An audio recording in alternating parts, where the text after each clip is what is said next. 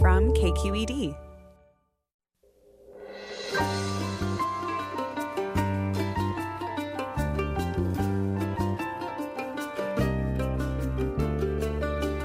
From KQED Public Radio in San Francisco, I'm Michael Krasny.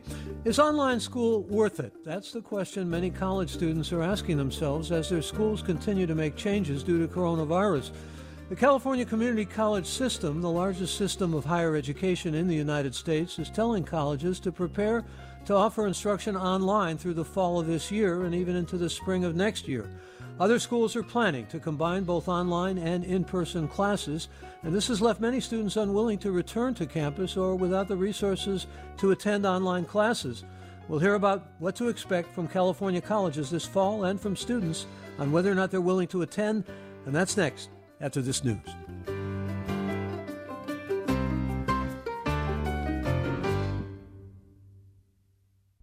Welcome to Forum. I'm Michael Krasny.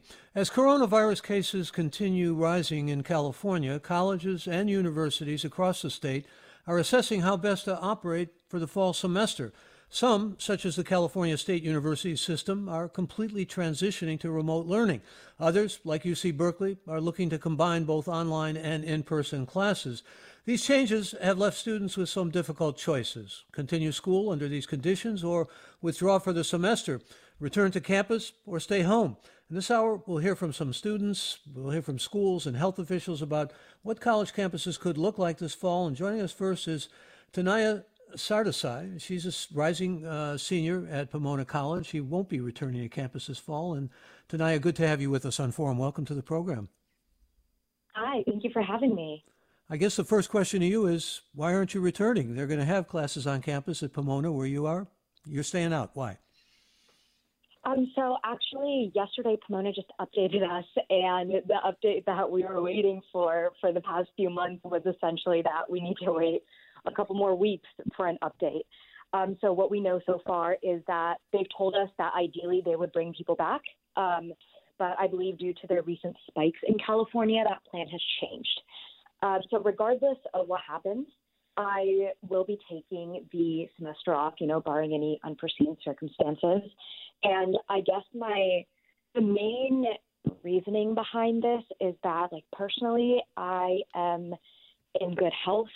I don't believe that I'm at any increased risk for getting coronavirus or having, particularly bad effects with it.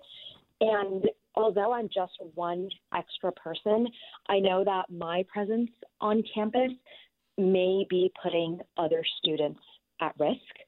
And because I will be able to find a job and sustain myself and find housing that way, I have kind of decided to take the year off just because I do think that it is better to limit the amount of students that are on campus. Well, I wonder if there are a number of students who are doing this with similar reasons that you have just expressed to us. I'm thinking about that particularly because I know that Pomona College, where you are, put out a statement that they want to preserve the school year and prioritize student safety. And I think there's a good deal of apprehension about not only how much safety can be preserved as we see these upsurges and upticks, but also, as you pointed out, concern for others and the possibility of you being a transmitter. Mm-hmm. Exactly. So what are you going to do? How are you going to spend the year? Well, I guess that brings me to another reason that I really want to take the year off. I guess, I've just, and I'm sure as we all have seen how this time that we're living in right now, with coronavirus, with the protests across the country, it's really a unique opportunity for me and for others who are able to kind of break away from school for a little bit and get a lot more involved in the community. So my plan right now with a couple of my friends actually from Pomona is to still move down to LA, move down to Southern California, and really start working more hands-on with some of the mutual aid organizations that have been very active and different things like that. And how have you felt about the way the school has handled this? I mentioned that statement that came out, particularly in light of the pandemic. Mm-hmm. I think, to be completely honest, the school is prioritizing profits over the safety of students. Specifically, Pomona College has one of the largest, per student endowments in the country. We have, I think, an endowment of about $2 billion for 1,600 students. And I do believe that Pomona has the option of putting classes online very easily. And I think that the reason they haven't taken that option is because that will entail refunding room and board to a lot of students. And after the email came out yesterday, a lot of us were kind of talking about it. And we kind of came to the conclusion that the only reason that they would push the announcement by 2 weeks was because they were planning on bringing students back. And now because of the recent spikes, they have to reconsider. So at this point, it kind of just feels like they're waiting until the pandemic is just quote unquote manageable enough for it to be justifiable to bring us back to campus. That's Sanaya Sardesai, and she's a rising senior at Pomona College. She won't be returning to campus this fall, and that's true, I guess, for a couple of your closer friends as well. Most of the students that you've talked to are going back to school, or is it kind of half and half, or how do you see it? I think it's definitely half and half right now. I feel like Pomona's decision to not put out a decision has turned a lot of students away from returning. But, everyone's circumstances are different. Some people have to return to campus. Some people have the option of taking off. So it really depends on the individual student. Well, I thank you for joining us this morning, and I hope you proceed with good fortune in your life. And when you go back to school, you'll be a year late on graduation, but I guess you've managed to compromise that in the picture. And I thank you for joining us. Good to have you. Thank you for having me. Let me tell you who else is joining us for this hour. Anamona Hartakalis is a higher education reporter of the New York Times, and I welcome her to the program. Good morning. Anamona Hartakalis. Good morning, Michael. Oh, I'm sorry, there was a little delay. I'm here. There. Yeah. Good. Yeah, I'm glad sorry. you're here. Thank you for being here. We also have Devin Jopp with us. He's CEO of the American College Health Association, and welcome, Devin Jopp. Good to have you with us. Thank you. Nice to be here as well. Yeah, and let me begin, Anamona, with you, and let's begin by just talking about what we get as a picture that's pretty much shaping up for the fall with respect to students returning to college. The general picture is really pretty mixed because a lot are going online. Certainly the whole CSU system is going back online, and I don't know how popular that's going to be with students. We'll talk about that with some students and so forth, but what is your sense of students deciding, particularly, not only here in California where there's been an uptick, but throughout the country, that they maybe it's time to take a gap semester. Maybe it's a time to consider other options, even though there are a lack of opportunities because everybody's suffering the pandemic. Right, exactly. There are lack of opportunities. So I thought Danaya expressed this pretty well. She's lucky probably to have a job. She's also part of this very altruistic college generation, which I think is admirable, and that she and others in her generation will be using this pandemic as a way to better society is an amazing thing to me. But I believe that for many students, sitting the year out is not an option, although they might like to, just because what they have told me when I talk to students, as I do all the time, is what am I going to do? The economy has tanked. I'm worried about being home. I'm worried about being at school. I've seen figures that as many as 20% of students would like to take a gap year, but I think it remains to be seen how practical that's going to be and whether they'll do that. How much of this has to do with learning online? Because here at the CSU system, you got 23 campuses that are going to be totally online. That's 500,000 students, and there has to be a lot of burnout online. There is certainly among professors and teachers, I know, because I'm one of them, but also burnout just with respect to learning remotely.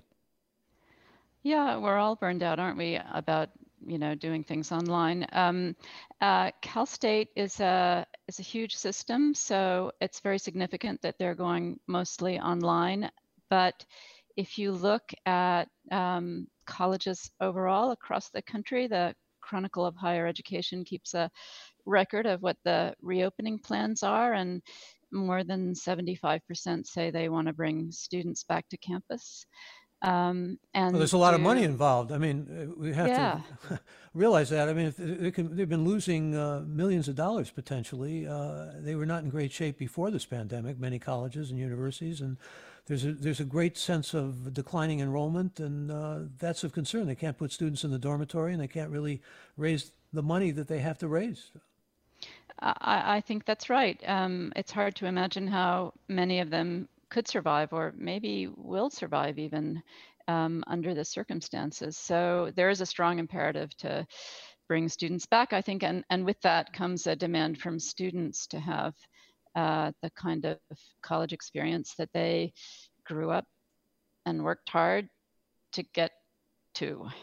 Ana Mona Harakalis is higher education reporter at the New York Times, and the fact is that I read a piece that you did about students who were waitlisted at colleges, and some of these colleges, particularly premier colleges, are now saying you're not on the wait list if you can commit now. We'd like you, because it's not only a lack of revenue that's coming in from students who are here in the United States, it's also foreign students who aren't necessarily coming back. Isn't that right?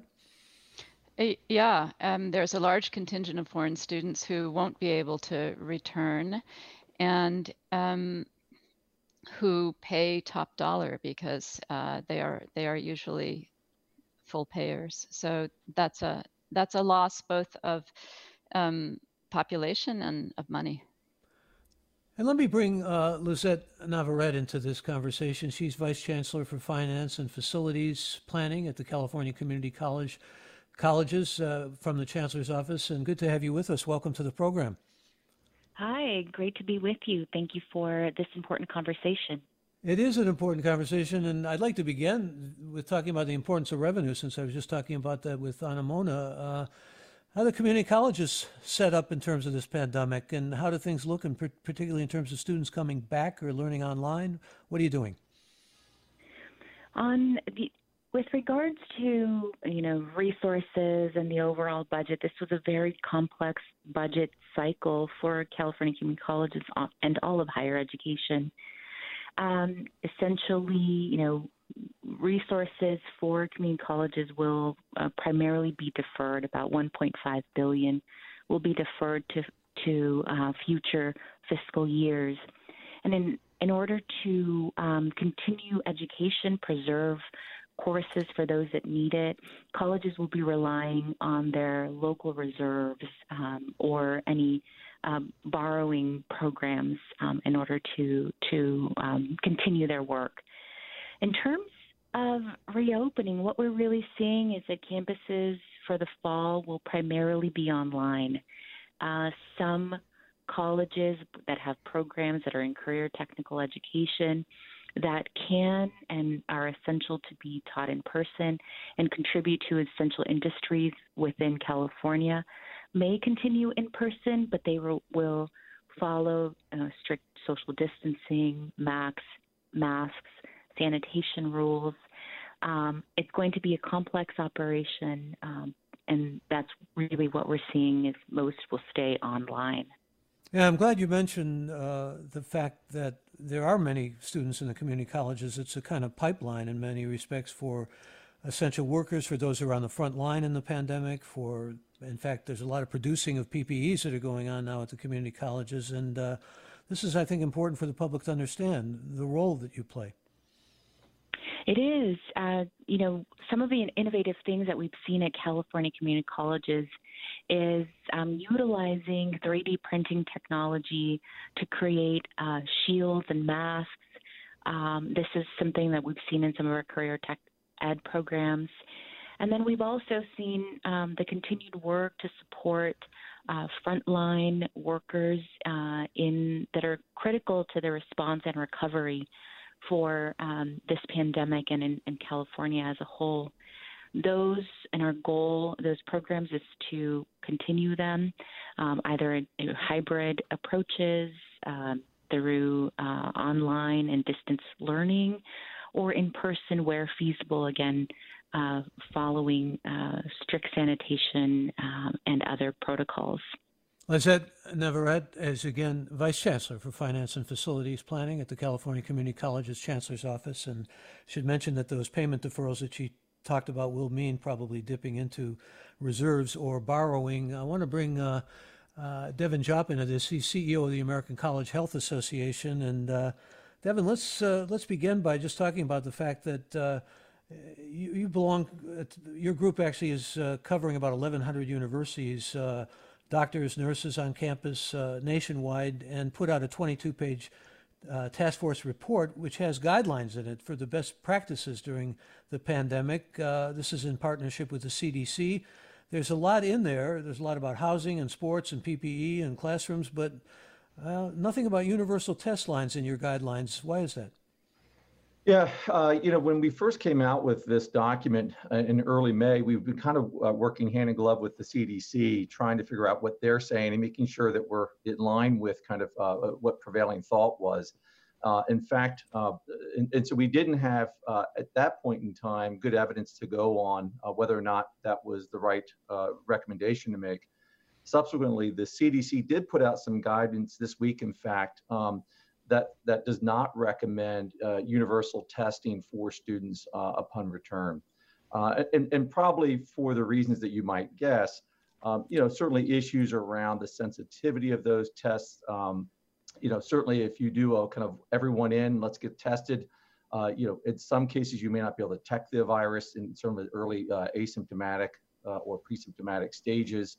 And then the other problem, of course, is, if you do and test everybody and everybody comes back negative, it doesn't stop a student from going out somewhere, or there's a party or some get together, and next thing you know, that person's infected, and then you have to go back and retest everyone again. So I think there was a lot of pragmatic issues, on top of the fact that testing availability and cost is still a significant issue, and one that we're obviously very concerned about. Well, let's talk about that, but let's talk about particularly in terms of what you are at least advising and what these guidelines present to students as well as to teachers, because the teachers are deeply concerned about the pandemic and about exposure to the virus and so forth. The usual emphasis, I suppose we can say safely, is on physical distancing, on mask wearing, and all of those kinds of things. But what are you saying specifically that will bring students more back into the fold and, make your revenues at least somewhat better with respect to the colleges, make their, I should say, revenues better? Yeah, no, it's. I think it's, again, a fantastic question. The issue ultimately comes back to, I think, I heard the earlier speakers talk about, juggling the financial needs, which is critically important. But, I think the other important need is really kind of making sure we keep our students, our faculty, and our staff safe. And that is really paramount. And I think, our universities are all trying to figure out what does that mean in their own communities and how to do that. There is, I guess, maybe to caveat, there is no way to fully protect an institution. And I think, what our recommendations do is kind of help mitigate and provide some suggestions of best practices. But outside of mask wearing, which is one of the things you indicated, and maintaining social distancing, some of the other areas are things like no large classes, limits to 30 individuals. And I know a number of universities are either trying to stagger their classes or in some of the cases where they have large classes planned, because some of them can get into the hundreds, they're using remote learning, even though the student may be on campus. Certainly some are looking at trying to stagger the student bodies on campus, because there's issues around how do we make sure that in residential life, in those halls, we obviously don't have too many individuals in a room. And so, trying to space them out, dealing with cleaning of bathrooms, particularly if they're communal bathrooms. And so some universities are taking, like, for example, half of their student body and making them residential. Some are doing kind of staggered days of learning. And some, as you mentioned earlier, are going completely online. I think the other one, too, is you're seeing a number of schools that are looking at early closures, early openings, early closures. With the thinking that, by the time we get to around Thanksgiving and flu season hits, which is going to be a very significant challenge in order to juggle flu versus COVID-19. That's another area. And I think the other big thing too is really trying to figure out with our faculty, our staff, as well as our high-risk students, trying to make sure that we create opportunities for engaging them. And so, for example, high-risk students that have multiple chronic conditions may simply not be able to come back to campus and may have to engage in remote learning. And I think the same thing for some of our faculty and staff.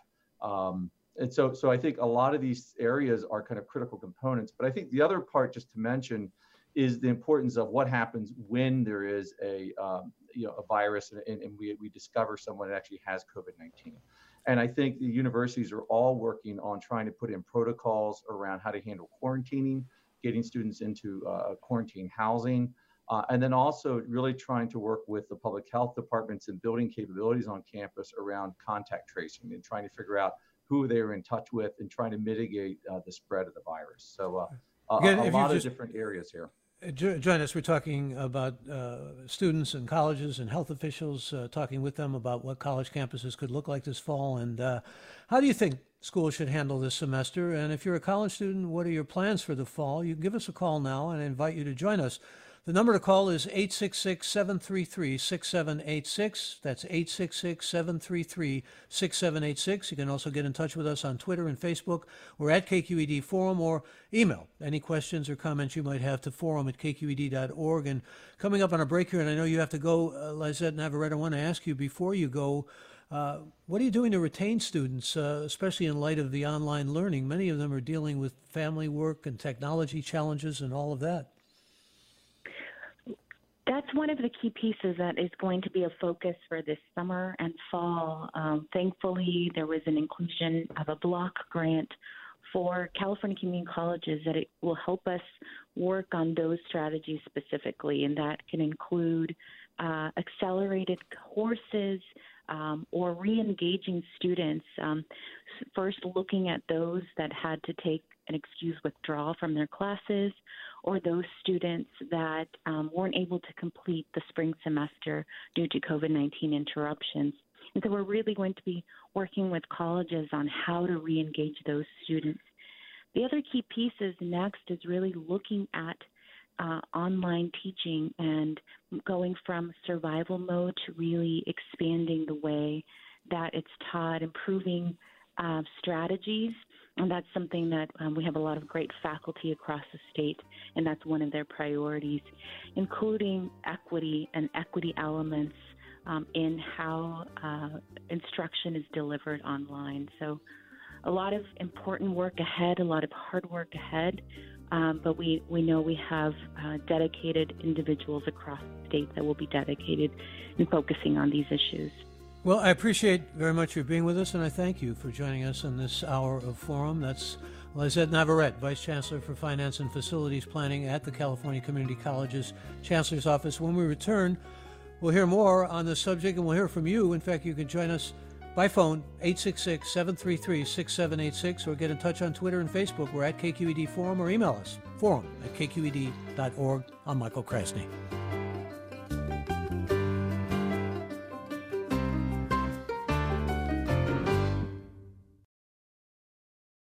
This is Forum. I'm Michael Krasny. We're talking about what college campuses could look like this fall, and if you would like to join this program, we invite you to do so. How do you think schools should handle this semester? And if you're a college student, what are your plans for the fall? You can join us at our toll-free number, 866-733-6786, or get in touch on Twitter and Facebook. We're at KQED Forum, or email us, forum@kqed.org.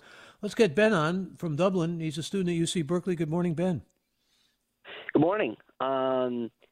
I find this situation really interesting, especially for Cal and its campus being in the city of Berkeley and being an urban environment. I've noticed my school be very back and forth about how it's setting up the campus, how it's setting up schooling in the COVID environment. And so really it's a very unorthodox situation, especially because Cal is such a huge research university that I've noticed that laboratories and any situation that you need to be in person is getting priority.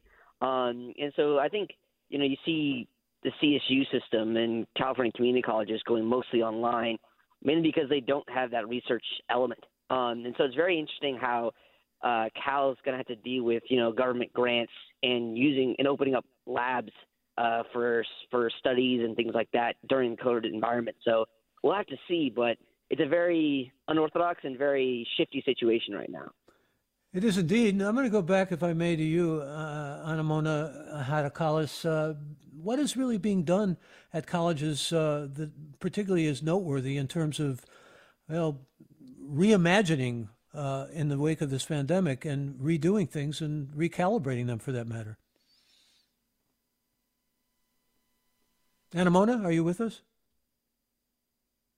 We've had some delay with her, and I'm wondering if Yeah, I'm back. Sorry. Oh, okay. Got me scared. Yeah.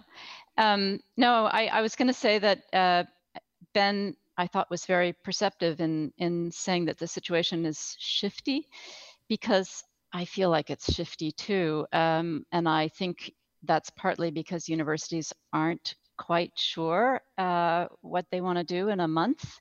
So they're putting the best possible spin on what could happen, which means bringing students back and trying to do as much in-person learning as possible, because they believe, and I think rightly so, that students and their families want to have in-person classes, expect to have them given the tuition they're paying, especially at places like Berkeley, if you're from out of state at least. So it is an uncertain picture and still not entirely resolved, but to the degree that we know what it's going to look like, which I guess is your question, it's almost unimaginable. I mean, you're going to have, in spite of what Devin Jopp said, a lot of universities are promising universal testing. So they're saying students are going to be tested when they walk in. They're going to be tested as frequently in some places as once a week after that. If anybody is testing positive, they're going to be quarantined. They're going to have contact tracing. Their contacts might have to go into isolation.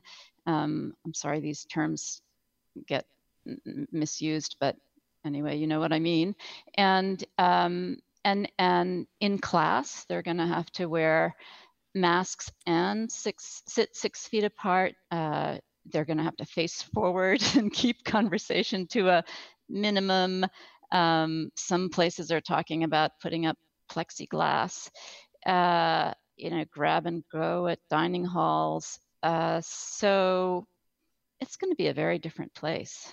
It's going to be different in so many ways. And Devin, I'd like you to address this if you could. Let's bring you back into the discussion. Devin Jopp, who's CEO of the American College Health Association, and it extends certainly to housing as well as the classrooms. Some big changes in store, have to be, because the pandemic is upon us.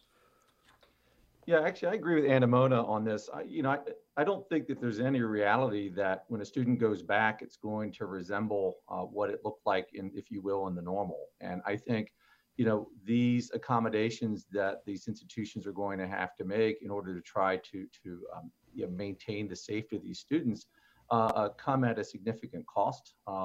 They are difficult to implement, and it also requires, the support and, if you will, kind of everyone following the rules, right? From, the students, faculty, and staff. And I think, there's certainly a lot that can go wrong. And so I think, in these components, I think what we're trying to do is say, if you're going to do it and go back, these are the things that really need to be in place in order to try to make it work. But we're certainly not under any disillusion this is going to be easy or it's somehow going to look normal. But I think, to the earlier point made, we certainly understand that students want to have that experience, but doing so in a safe manner is a difficult balance to achieve. Let me read some comments that are coming in from listeners. One listener tweets, "My daughter's college in New York is planning to have all students back on campus. They are giving her the option of staying home and taking classes online, but if her friends will be back on campus, she will want to be there. I'm very anxious. Zoom school isn't great, but it's better than nothing." And another listener, Lisa, writes, "I'm only half joking when I say this, but with twin college freshmen and a high school senior, all of whom have been learning remotely from their bedrooms since March. My boys are going off to college this fall. If I have to sanitize the dorms myself, it's time. They're ready. I'm ready. They need to go. And we're getting a question here that I think I want to make sure you're with us, Anamona. Are you there? I'm here. Okay.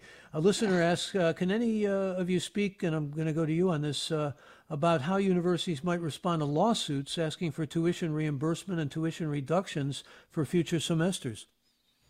That's such a good question. And I wish I could give a definitive answer, but this person is right. There are a ton of lawsuits. Law firms ship me emails and briefs on the latest ones almost every day, from Georgetown to Yale. And they are contending at this point that students should be receiving tuition refunds for having gone online in the spring. I guess fall hasn't happened yet, so they maybe can't sue in advance, but I imagine that those lawsuits are going to broaden, or additional ones will be filed in the fall, arguing that online education is not as valuable as in-person education, where you have networking with your peers and your professors, and perhaps more of a freewheeling discussion. And one of the arguments that these law briefs make, which is interesting, is that universities themselves have valued online education less than in-person education, because if you go to a university website and look at what it takes to what you have to pay to take a course online, it is very likely, I remember Columbia University in particular, it is very likely that you are going to be paying a lower cost than if you attend in person. So right off the bat, it seems like they have a pretty black and white argument. Well, I'm going to read a comment from a listener named Sandy, who says, I'm in my second to last quarter of my final year of grad school. I did my entire bachelor's degree online. As a 52-year-old working woman, I appreciate the opportunity to continue my academic career online.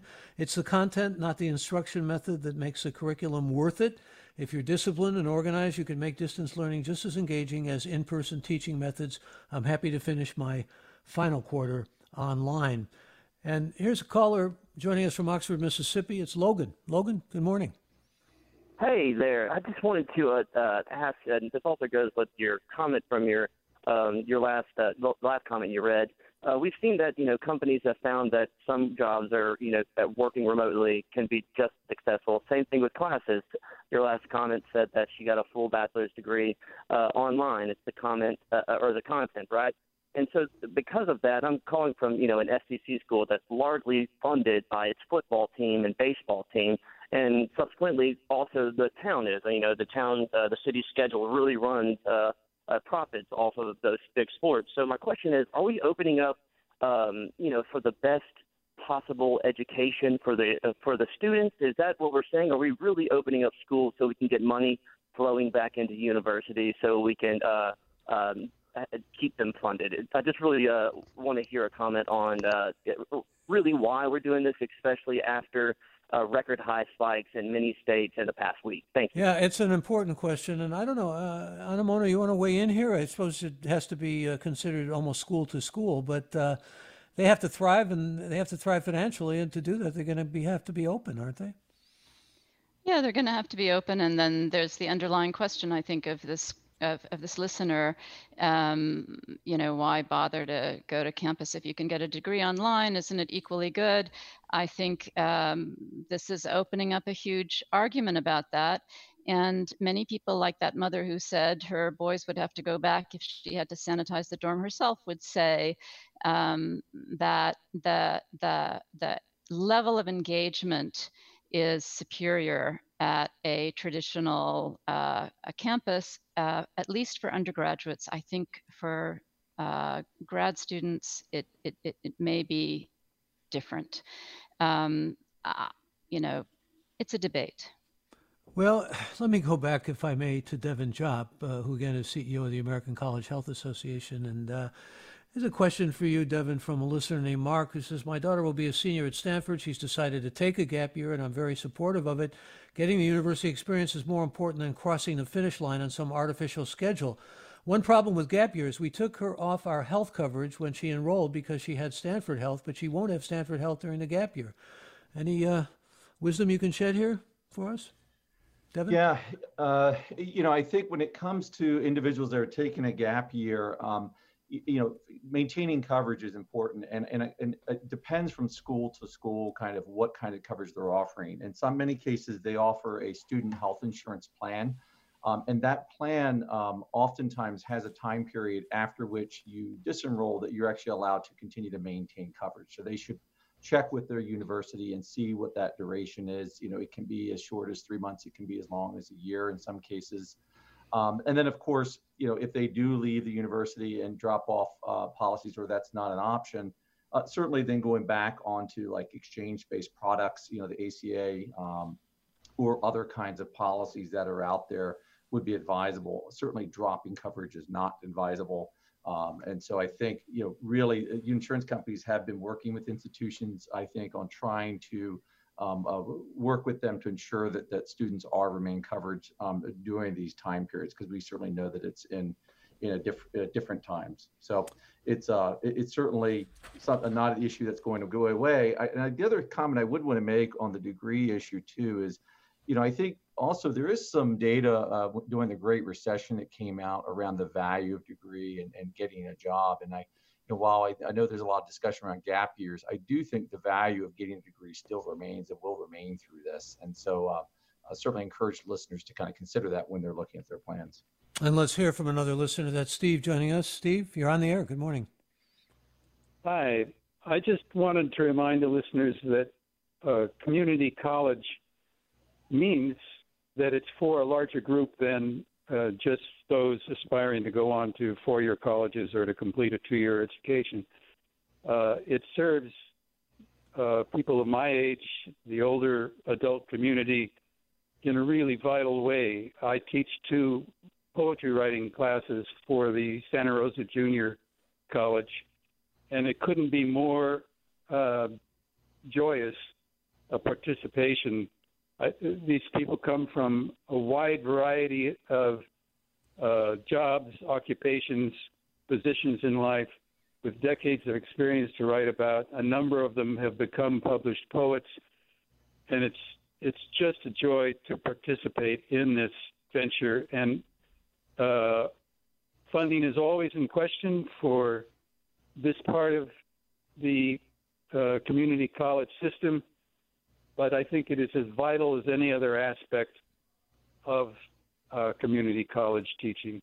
Steve, it's good to you to call and good of you to share your joy. I appreciate hearing from you this morning, and thank you for that call.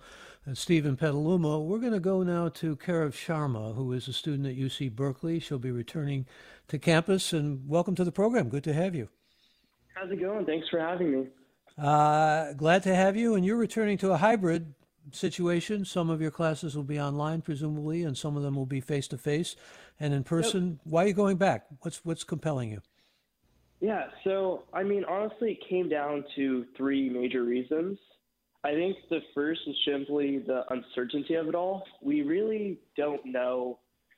We don't have a strict timeline on when coronavirus is going to stop and when this uncertainty is going to end. Although we're confident that a vaccine is going to come out, we also don't know the effectivity of the vaccine and if it's actually going to be useful for everything that needs to be done and everything that needs to be healthy. So I think that the biggest thing for me was just the fact that I shouldn't be living my life in fear and changing the way I act simply due to this virus, but I should be following public health guidelines, right? I think the idea is to find some type of normality within these parameters. And for me personally, at my college tenure currently, a gap year did not make sense for what I would want to get out of a gap year. So I figured if I'm still going to be taking classes, I'm just going to try and come back on campus and still wear a mask, still socially distance, and try and make the situation as normal as you can given circumstances while still being safe and doing everything that I need to be doing. So you thought about doing a gap year? You actually considered it and waited, so to speak? Yeah, I spent about a couple days talking to my parents about it, and I think the biggest reason why I chose not to was just the fact that I think a gap year is meant for one of two things. One is either to kind of travel the world, gain a world perspectives, which given the current scenario isn't a like realistic option per se. And the second thing is to like either get a job or do something more hands-on. And I also thought given current scenario with Corona and COVID-19, I wasn't going to be able to fully do that as simply just a rising sophomore. So I figured it'd be better to try and continue my years at UC Berkeley and just kind of continue this process. And you're going to do the social, or as we call it now, more common to call it physical distancing, and try to follow all the rules as best you can or guidelines. But what about activities? How much do you expect to be able to participate in the kind of normal activities that you would? Yeah, I think that's a good question because obviously I want to go back partly because you only get to college once, right? You want to have that college experience. But I think that when you go back to campus, you have a decision to act responsibly, and you kind of have this like moral duty to act responsibly, right? Because if I'm not wearing a mask and my friends are wearing a mask, and if we're not physically distancing and doing everything we need to, we're putting others' lives at risk and just kind of attributing to these like rising cases. So I don't know. I've played socially or physical distance spikeball with wearing masks with some of my friends from home, and I've tried to do everything possible. So I think there's definitely some type of parameters where you can interact with people, although I'm not expecting it to be like a typical like college tradition, typical college experience. I still think there's some value in going back and like being able to interact. Talking to Karev Sharma, he's a student at UC Berkeley, and he'll be returning to campus this fall. I'm looking at a tweet here. I'd like to get your response to this, Karev. This is a listener who writes, "The safety precautions schools are planning all presume kids will follow them, which is absurd. Fully formed adults are already getting quarantine fatigue. College students are not fully formed adults. They have terrible impulse control." That sounds a bit cynical, but you understand the sentiment when you see all these young people of your contemporaries swarming on the beaches and so forth, despite all of the caveats. What do you say to that kind of concern? Yeah, I mean, it's definitely a correct concern. By no means am I saying that everyone's going to follow them. But I think there's just this sense where you have to keep others around you accountable, right? When I went and played spikeball with my friends, it wasn't a matter of, let's just all budge into each other, give each other hugs as the first time we saw each other. In fact, none of us even touched, right? We were all wearing masks, we were all socially distancing. And if you have that ability to maintain your social groups and the people around you accountable, make sure if you're living with someone, you're wiping down all your groceries, you're washing your hands all the time, it helps. Everything helps. So I think responding to that tweet directly, it's more of a matter of the people who are responsible truly understanding the situation and informing their friends and family about what they should be doing, right? Especially at schools like UC Berkeley, where I feel like a lot of people are educated and understand the situation going on. It's something that's reasonable to consider. Well, you sound very responsible, and I know your mother was very instrumental in making you, helping you to make this decision to go back. So I think that's important to mention here as well, and it also helps to pay in-state tuition, right? Yeah, I mean, that's definitely a nice thing. I think when I talk to my parents about it, we've always had a pretty open dialogue in our household where we kind of come to decisions together, and it really just made sense given everything I mentioned before for me to go back. So I was happy that they also supported that opinion. Well, we wish you good luck, and we thank you for joining us this morning on the Forum program. Yeah, thanks for having us. Really appreciate it. That's Karev Sharma. He's a student at UC Berkeley, and he'll be returning to campus. And let me go to Devin again. Devin, here's a question from a listener who says, here's yet another argument for universal health care, Medicare for all. The absurdity of making education choices based on the impact of their insurance coverage only in America. I suspect there are probably many students who indeed are making those decisions, as we heard from one earlier, on the basis of health coverage. I mean, let's face it, it's a reality of it. And I think, we need to keep our students healthy. And in order to just keep them healthy, we also have to keep them insured. And I think, I would hate to think that obviously students are paying tuition in order just to keep their insurance. But on the other hand, I again go back to my earlier statement. I think there are continuation options for students. And whether those are certainly within their university or even going back to ACA-based exchanges, that's the reality we live in. Whether or not we should have a universal healthcare system or not, I think that's certainly for many others to kind of debate. But I think we certainly are in favor of always trying to make sure that students have the insurance that they need. Recognizing that if you do decide to leave university, it definitely forces the pressure on those individuals to try to find coverage outside of the institution if they're away for a prolonged period of time. David Jopp is CEO of the American College Health Association, and Anamona Hartakalis is higher education reporter at the New York Times. Let me go back to you, Anamona, and get a response from what we're hearing from another listener who wants to ask about all of the, let me read what Robert writes. He says, if the answer is the schools need the money, then they should find funding elsewhere, not put financing on the backs of underserved students. Thoughts from you? Yeah. Well, that is an argument that I've heard as well. And one of your guests raised it, I think. Can't they tap into, yes, the young woman who's taking the year off, tap into the wealthy endowments? And the universities say that's limited, but of course, there's always a little more fungibility than they admit. An interesting phenomenon is, and I hate to make it all about dollars and cents, because clearly education is more than that, but at the same time, it's a very expensive proposition these days. So an interesting phenomenon is that at least Moody's Investors Service, which looks at the financial picture of universities, says that they expect a lot more students to go to community college because it's cheaper. So this may all be a good thing for community colleges, and it may indeed, as the lawsuits indicate, make students more price conscious, and perhaps universities more price conscious. I'll just give a plug for my rival paper, the Wall Street Journal, which had an interesting piece about how this is a great time to negotiate with the university your child has just been accepted to for a lower price. And I would recommend the writing that you did on the University of Kentucky, where that's being weighed and considered to a great extent, and it is probably at almost every university. It may change the whole fiscal structure of many of the colleges and universities. I want to read a tweet from a listener who says, I have a daughter who goes to university in Los Angeles. She's still trying to decide. The pros and cons are numerous and the issue's complex. Some classes will be online regardless. Some will be in person. Thank you for that. And let's go to Florida and welcome Andy. Andy, join us. Hi there. How are you? Okay, thank you. How are you? Good. Just wanted a couple quick points. One, I'm a veterinarian, and obviously a lot of courses can't be taught online, can't be taught remotely. They need that hands-on component. And one of my former employees just graduated from vet school, and they canceled her entire second semester, which is generally one of the most important times when you're working in the clinic and, learning a lot of those things that you don't get out of a textbook.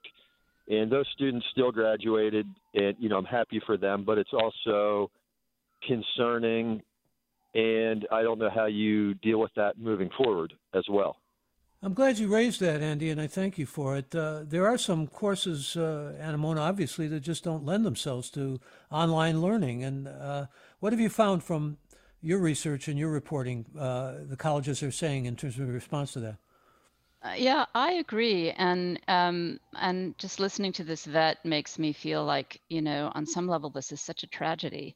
That the schools are saying generally, well, we'll carve out exceptions for veterinarian, clinical experience, dance, music.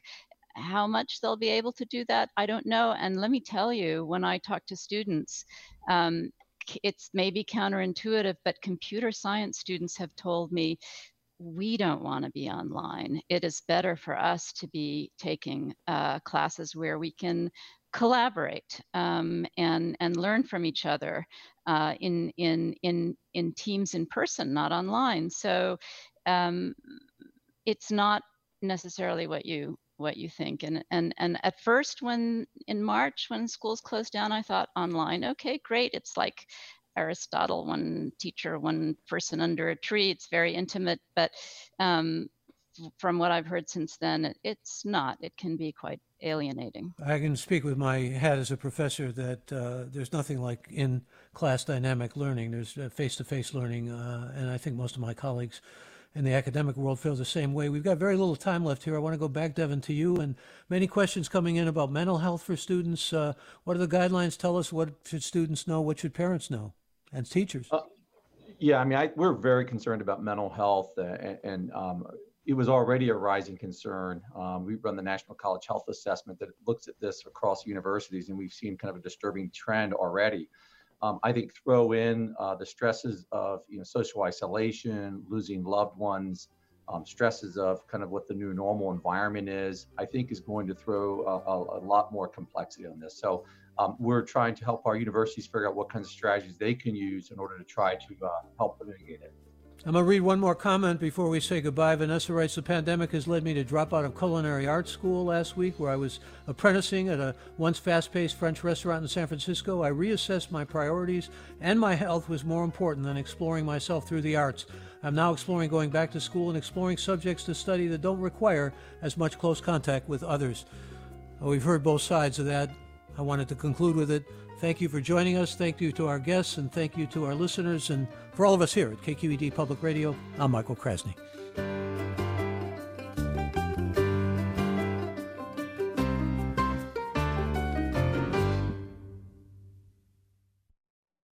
Funds for the production of Forum are provided by the members of KQED Public Radio and the Germanicos Foundation and the Generosity Foundation.